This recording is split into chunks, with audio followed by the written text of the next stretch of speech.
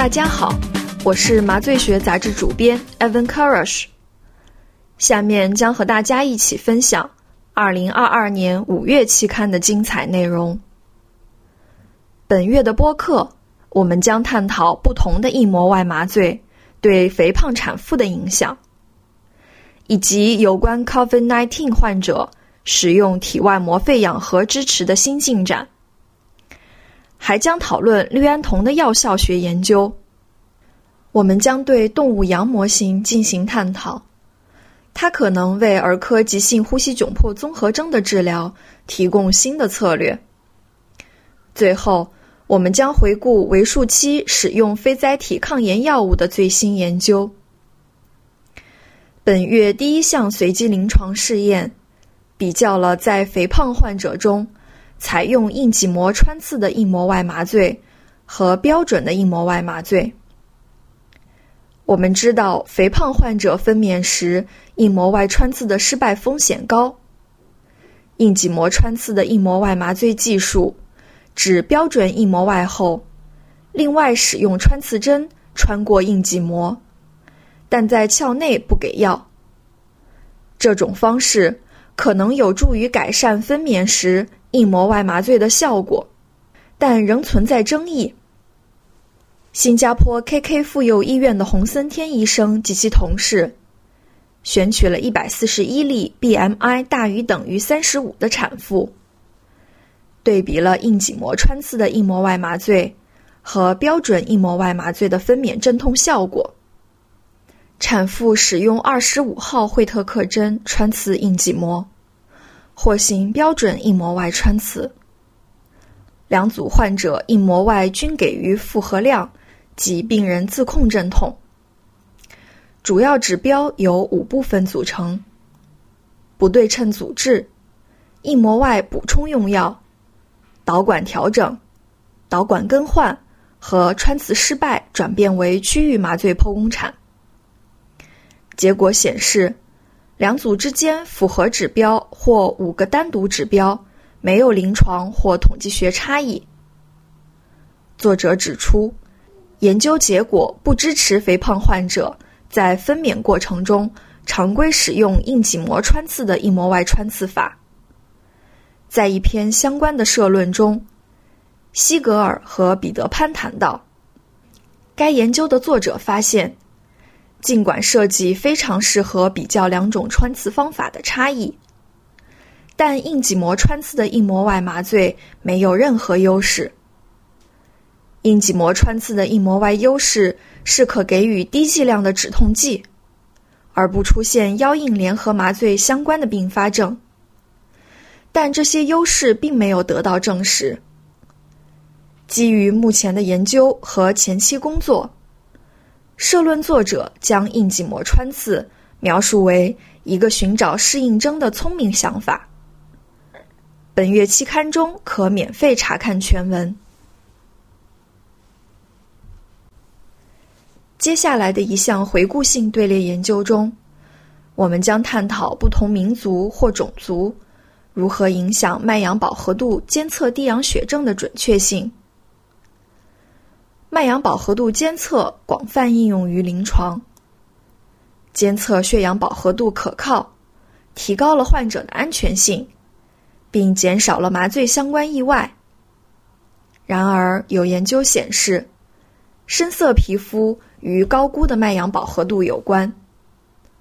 在一项回顾性队列研究中，西奈山伊坎医学院的加勒特·伯内特医生和他的同事分析了46000余名患者15万份脉氧饱和度。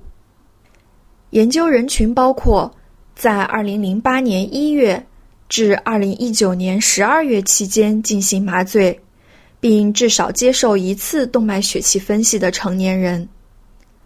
主要结果是隐匿性低氧血症的发生率。隐匿性低氧血症定义为动脉血氧饱和度低于 88%， 同时脉搏血氧饱和度大于 92%。 作者在多变量分析中发现，与白人患者相比，黑人患者和西班牙裔患者的隐匿性地阳血症发生率更高。总体发生率，黑人为 2.1%， 西班牙裔为 1.8%， 白人为 1.1%。 作者认为种族、民族可以代表肤色。作者指出，研究结果受到回顾性设计和对种族和民族自我报告的依赖的限制。该研究强调了需要认识到监测设备的局限性，必须对此保持警惕，避免患者出现地阳血症。在这篇文章的社论中，菲利普·比克勒和凯文·特伦佩尔解释了皮肤色素沉着通过改变透射光频率和移动校准曲线来影响脉搏血氧饱和度准确性。作者建议仪器校准曲线应根据皮肤色素沉着进行调整，并设定新的目标饱和度范围，以确保患者安全。社论作者总结说，研究结果为设备的结果误差提供了临床证据。该文章可免费查看。下一项临床研究探讨了 COVID-19 患者的体外膜肺氧合。有关 COVID-19 患者使用 ECMO 的数据有限，但 ECMO 改善了急性呼吸窘迫综合征和 H1N1 型流感患者的预后。法国雷恩大学医学院的尼古拉斯·内斯勒博士开展了一项回顾性队列研究。该研究于2020年4月启动，仍在招募患者。该分析纳入了截至2020年10月登记的患者。患者的中位年龄为54岁。研究的主要结果是住院死亡率。住院死亡率为 51%， 高于既往研究。与住院死亡率相关的因素包括年龄较大、ECMO 插管时肝功能衰竭，以及 ECMO 插管前机械通气时间超过1周。ECMO 期间死亡患者的出血并发症、神经系统并发症、膜肺衰竭和急性肾损伤的发生率比存活患者更高。可能原因是研究人群年龄较大，有基础疾病。ECMO 前较长时间的机械通气也是可能原因。作者指出， COVID-19 患者在接受机械通气时应尽早给予 ECMO 支持。该文章可免费查看。接下来我们将探讨剖宫产产妇的困难气管插管。产科插管困难的发生率和风险的评估差异很大，需要大型研究数据来帮助临床医生识别困难插管风险的患者。布里格姆妇女医院的沙伦·里尔医生领导了一个团队，开展了一项多中心回顾性队列研究。研究纳入45个医疗中心，15到44岁，近15000例全身麻醉下行剖宫产的产妇。插管困难和插管失败是共同的主要结果。有295例患者插管困难，18例患者插管失败。与插管困难和失败最相关的因素并非产科相关因素，而是体重指数较高，马氏气道评分3级或4级，舌骨到颌部距离较小，下颌前伸受限，张口受限和颈椎活动受限。作者指出，困难插管仍是这些高危患者的危险因素，建议尽早制定麻醉计划，以避免延迟建立气道。该文章可免费查看。接下来的是关于氯胺酮的药效学。我们知道氯胺酮在镇痛的同时还能产生幻觉。既往研究表明，氯胺酮诱导的意识感觉分离有助于镇痛。荷兰莱顿大学医学中心的埃里克·奥洛夫森医生及其同事提出，氯胺酮在这两个指标的药效学相似。作者对一项健康志愿者临床研究进行了再分析，目的是量化氯胺酮的镇痛和致幻作用的药效学特性。研究人群包括17名健康的成年志愿者，他们分别接受了逐渐增加剂量的外消旋氯胺酮和右旋氯胺酮。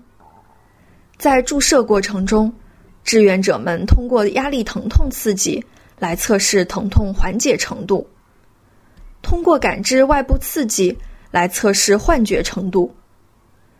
对于两个指标，右旋氯胺酮的药效学结果相似，而左旋氯胺酮似乎没有镇痛作用，也没有致幻作用。作者指出，研究结果支持氯胺酮意识感觉分离的相关性。他们承认需要更多的研究来探讨大脑中产生氯胺酮效应区域间的功能连接。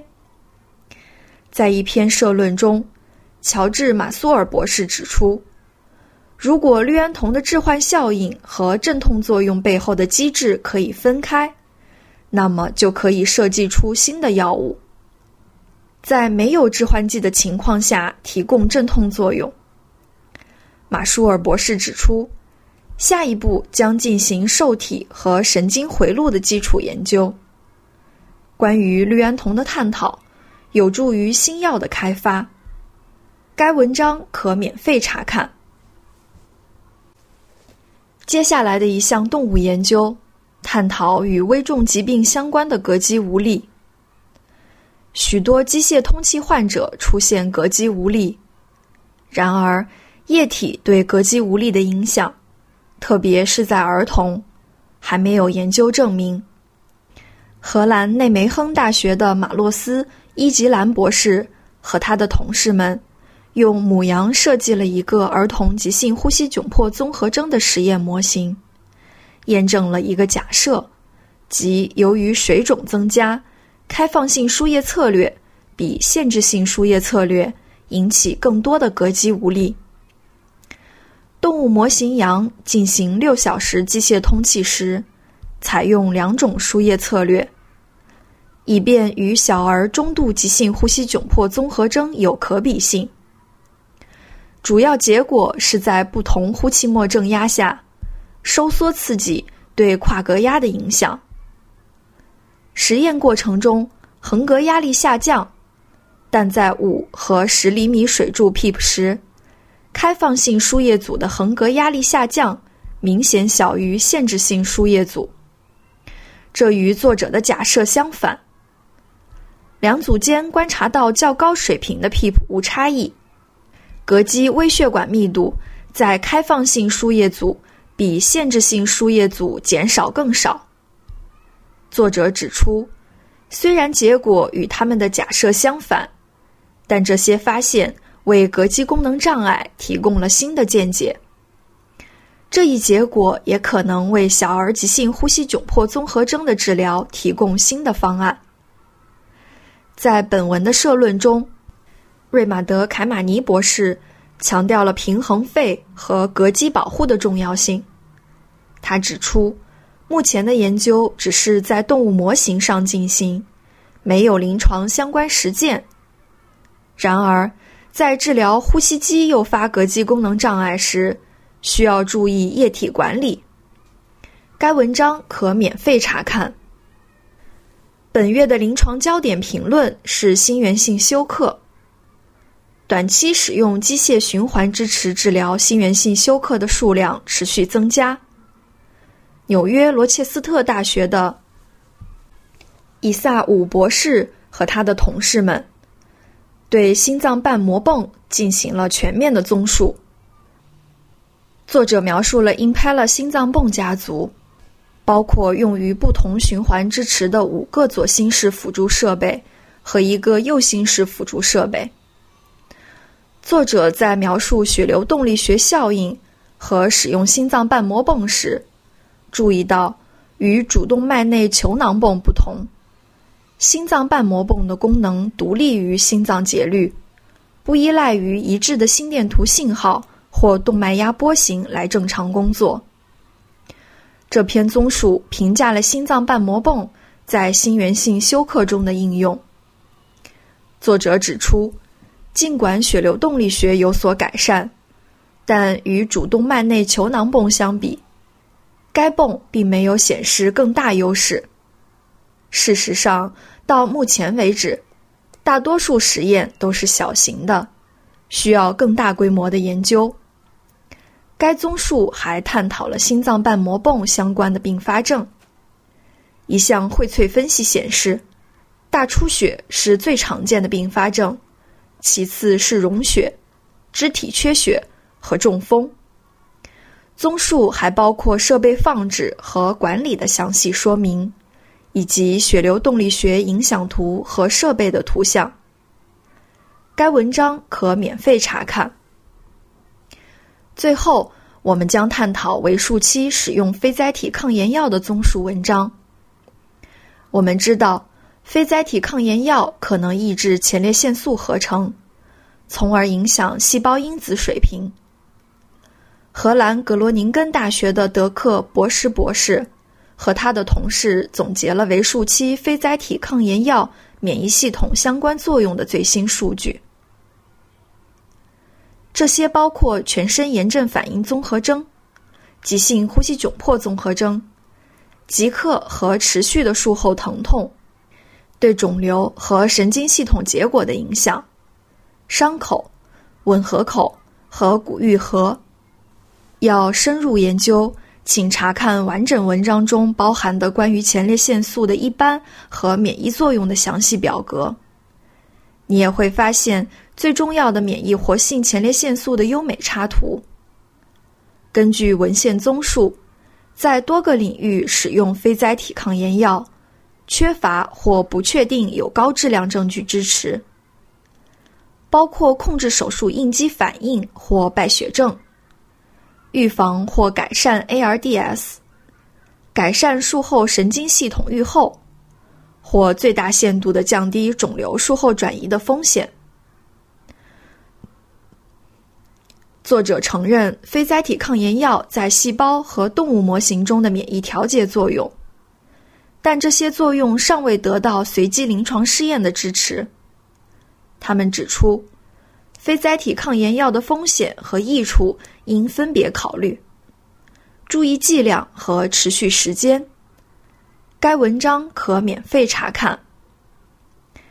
您可以随时在期刊网页上找到新的研究和评论。如果您有兴趣了解关于麻醉学杂志投稿的相关信息，请访问杂志官网的投稿指南页面。一如既往，感谢大家收听本播客及对麻醉学杂志的支持。希望本期刊呈现的内容可以指导和提升您的临床实践。期待下个月和大家分享更多重要的研究。